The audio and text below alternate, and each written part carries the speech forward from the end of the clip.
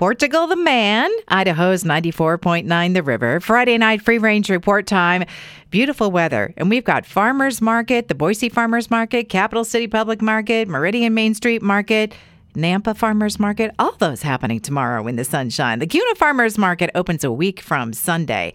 Boise Fire Department says, with that good weather, they need to remind you that the river is dangerous. So it's running fast. It's very cold. So please stay out of the water and keep your pets out of there too.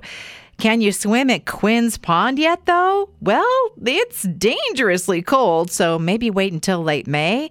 I love all the photos of Shoshone Falls with the light display. When I was scrolling today, I thought at first that these were photos of the northern lights. The pollen count is extreme. No surprises there. Oh boy, and I got an unexpected deep whiff of the flowering pear trees today. Tuna on a trunk, people. New at Zoo Boise, a trio of African plated lizards. I saw the photo. I've never seen these before. They look like tiny, adorable alligator crocodile critters. Advice on what dish to bring to a coronation party. And I clicked on that because I am so out of the loop. I didn't know people were having these parties or even when it is. And how to cook anything in a banana leaf. And I clicked on that because I don't even know one thing that is usually cooked in a banana leaf. And the first recipe I saw was for banana bread.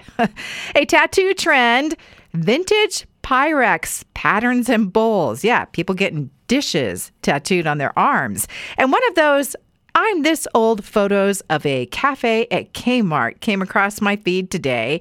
That was a zillion years ago. And I realized that although I saw that cafe at the Kmart in Ontario, Oregon, when I was a kiddo, I never ate there. It sure smelled good, though. That's a wrap on the Free Range Report tonight. Past editions at riverboise.com and on Apple Podcasts.